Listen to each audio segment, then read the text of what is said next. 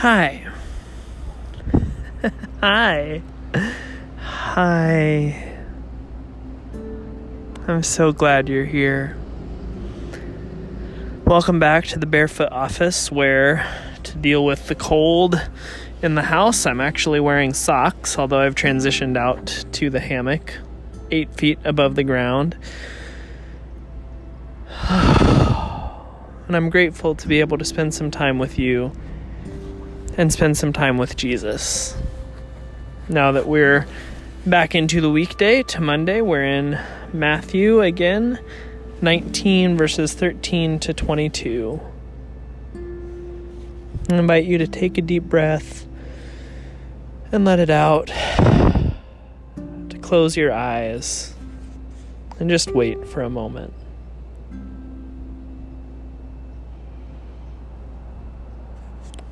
And as we read these words, just notice what word or phrase sticks out to you. Then small children were brought to Jesus, that he might lay hands upon them and pray. But the disciples rebuked them. But Jesus said, "Leave the little children be, and do not prevent them from coming to me, for such is the kingdom of the heavens." And laying hands upon them, he departed from there.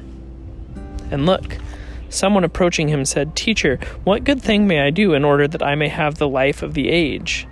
And he said to him, "Why do you question me concerning the good? One there is who is good. But if you wish to enter into life, keep the commandments." He says to him, "Which ones?"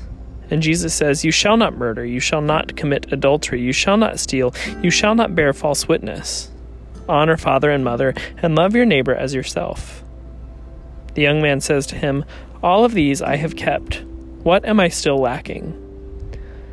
Jesus said to him, "If you wish to be perfect, go sell your possessions and give to the poor, and you shall have treasury in the heavens, and come follow me." But the young man, hearing the counsel, went away in sorrow, for he was someone who had many possessions.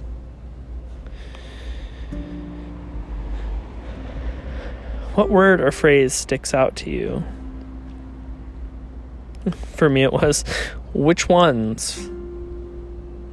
But then also, "All of these I have kept, what am I still lacking?" And "give to the poor."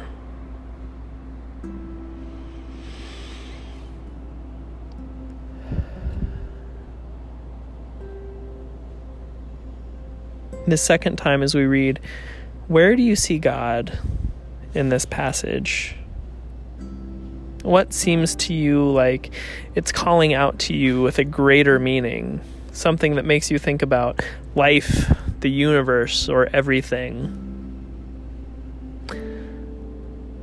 What do you hold as holy in these words? Then small children were brought to him, that he might lay hands upon them and pray. But the disciples rebuked them. But Jesus said, "Leave the little children be, and do not prevent them from coming to me, for of such is the kingdom of the heavens." And laying hands upon them, he departed from there. And look, someone approaching him said, "Teacher, what good thing may I do in order that I may have the life of the age?" And he said to him, "Why do you question me concerning the good? One there is who is good, but if you wish to enter into life, keep the commandments." He says to him, "Which ones?" And Jesus said, "You shall not murder, you shall not commit adultery, you shall not steal, you shall not bear false witness, honor father and mother, and love your neighbor as yourself." The young man says to him, "All of these I have kept. What am I still lacking?" Jesus said to him, "If you wish to be perfect, go sell your possessions and give to the poor, and you shall have a treasury in the heavens, and come, follow me." But the young man, hearing the counsel, went away in sorrow, for he was someone who had many possessions.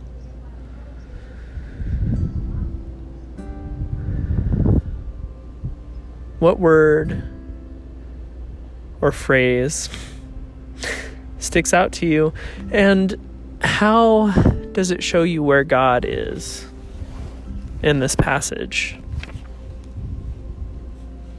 For me, I was thinking of many things. I was thinking of the song that I learned from Steve Green, "Hide 'Em in Your Heart Melodies." "Let the little children come, Let the little children come. Let the little children come to me. Let the little children come. Let the little children come.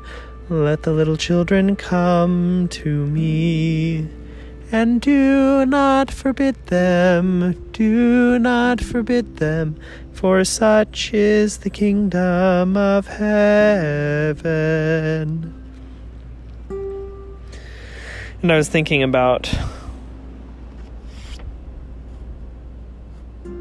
what it means to have the life of the age and how Jesus says you enter it by following the commandments. And thinking about how, perhaps cynically, perhaps correctly, I don't know, I've been thinking a lot recently about commandments and about establishment and about expectations and about social pressure and about rules, and how following the rules will give you one kind of meaning in your life. I've been someone who has tried to follow all the rules as an adult child of an alcoholic. I've had a constant, never-ending battle with my own sixth sense about determining what the social rules are and trying to follow them and never transgress against any of them for any reason, to make peace as an Enneagram 9, to avoid people's anger and any personal criticism as an adult child of an alcoholic. And so I've tried to stay within the bounds of those rules. But in a lot of my thinking today, I've noticed that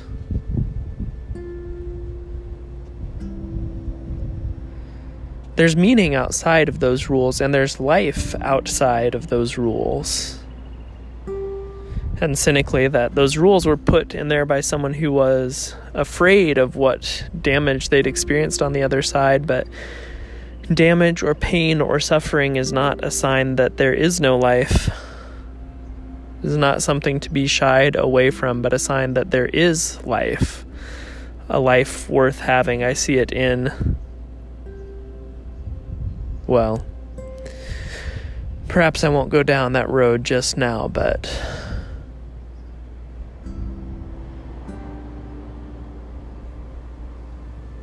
the pain that I see people have is because they care about things. And I've attempted not to care about things so as not to experience pain, and that is to have it backwards. And then finally, I don't know if it's recording earlier in the evening or that I had a deep funk this afternoon and I'm kind of out of it, which is nice, but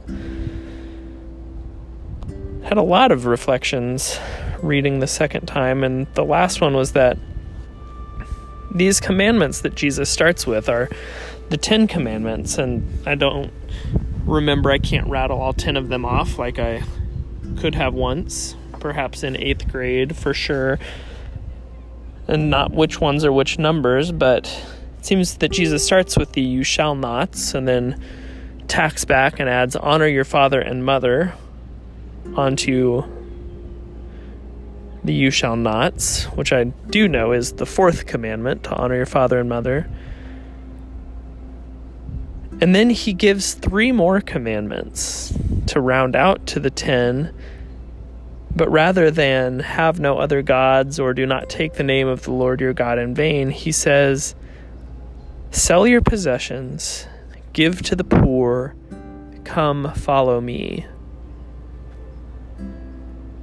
Maybe it's Jesus' way of saying, the gospel writer's way of saying, if you want to have no other gods, if you want to keep the name of God holy, these are the things you should do. Sell your possessions, give to the poor, and come and follow me.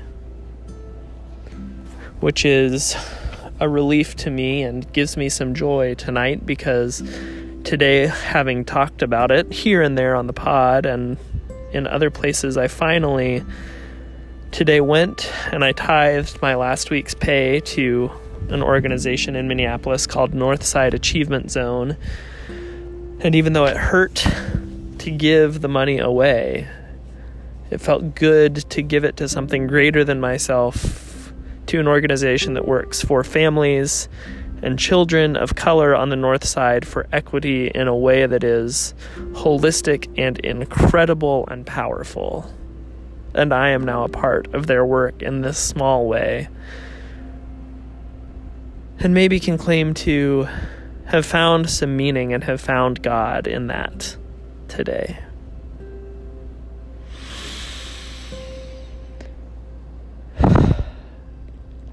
This third time, as we read, what is God calling you to do or to be in these words? Then small children were brought to him, that he might lay hands upon them and pray. But the disciples rebuked them. And Jesus said, "Leave the little children be, and do not prevent them from coming to me, for such is the kingdom of the heavens." And laying hands upon them, he departed from there. And look, someone approaching him said, "Teacher, what good thing may I do in order that I may have the life of the age?" And he said to him, "Why do you question me concerning the good? One there is who is good, but if you wish to enter into life, keep the commandments." He says to him, "Which ones?" And Jesus said, "You shall not murder, you shall not commit adultery, you shall not steal, you shall not bear false witness, honor father and mother, and love your neighbor as yourself." The young man says to him, "All of these I have kept. What am I still lacking?" Jesus said to him, "If you wish to be perfect, go sell your possessions and give to the poor, and you shall have a treasury in the heavens. And come, follow me." But the young man, hearing the counsel, went away in sorrow, for he was someone who had many possessions. What is God calling you to do or to be in this passage? Two things that I noticed and thought in this third reading. One was that I'm glad Jesus doesn't say what I might have said. In order to have life of the age, in order to be perfect, in order to experience fulfillment, you need not be angry. Or rather, you need not be angry? You need to not be angry. Never yell at your children. Never stomp around the house in a rage. Never be consumed with a desire to go into your garage and scream. Never grab a baseball bat and just hit the trunk of the tree that needs to come down in your yard. Because as I do what a coach that I met with for a while said, to feel your anger is to become more whole. But to become whole scares me, because anger scares me, because I have some traumatic memories around anger and rage and physical violence. And so I don't want to be angry, and yet I know that really I should. Even as I sat with a desire to hit something, to yell, to pound on something, and realized, oh, I'm angry. And I sat and I told myself, I'm angry. And it took longer than I was comfortable with, but it passed. And I'm glad that Jesus didn't say you can't have that feeling. Or rather, it's not true that you can't have that feeling to enter into the life of the age. But the other thing I noticed was he had many possessions. Spending time sleeping in the basement of the house where I sleep when I'm here, there are so many possessions. I'm constantly frustrated in the dining room and in the backyard because there are so many possessions. And even as I know life is not to be found in those possessions, we accumulate more and more and more. And whether it's Marie Kondo or the simple act of tidying up or a minimalistic lifestyle, life is not to be found in those possessions, and so I want to work to be more intentional to get rid of them. Books I'll never read again, toys my children don't play with, things that are broken and awaiting repair that will never come. And that is what I can give myself to giving some excess energy to tomorrow.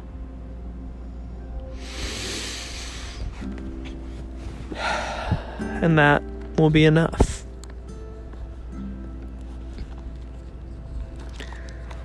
The prayer for the Sunday closest to June 22nd.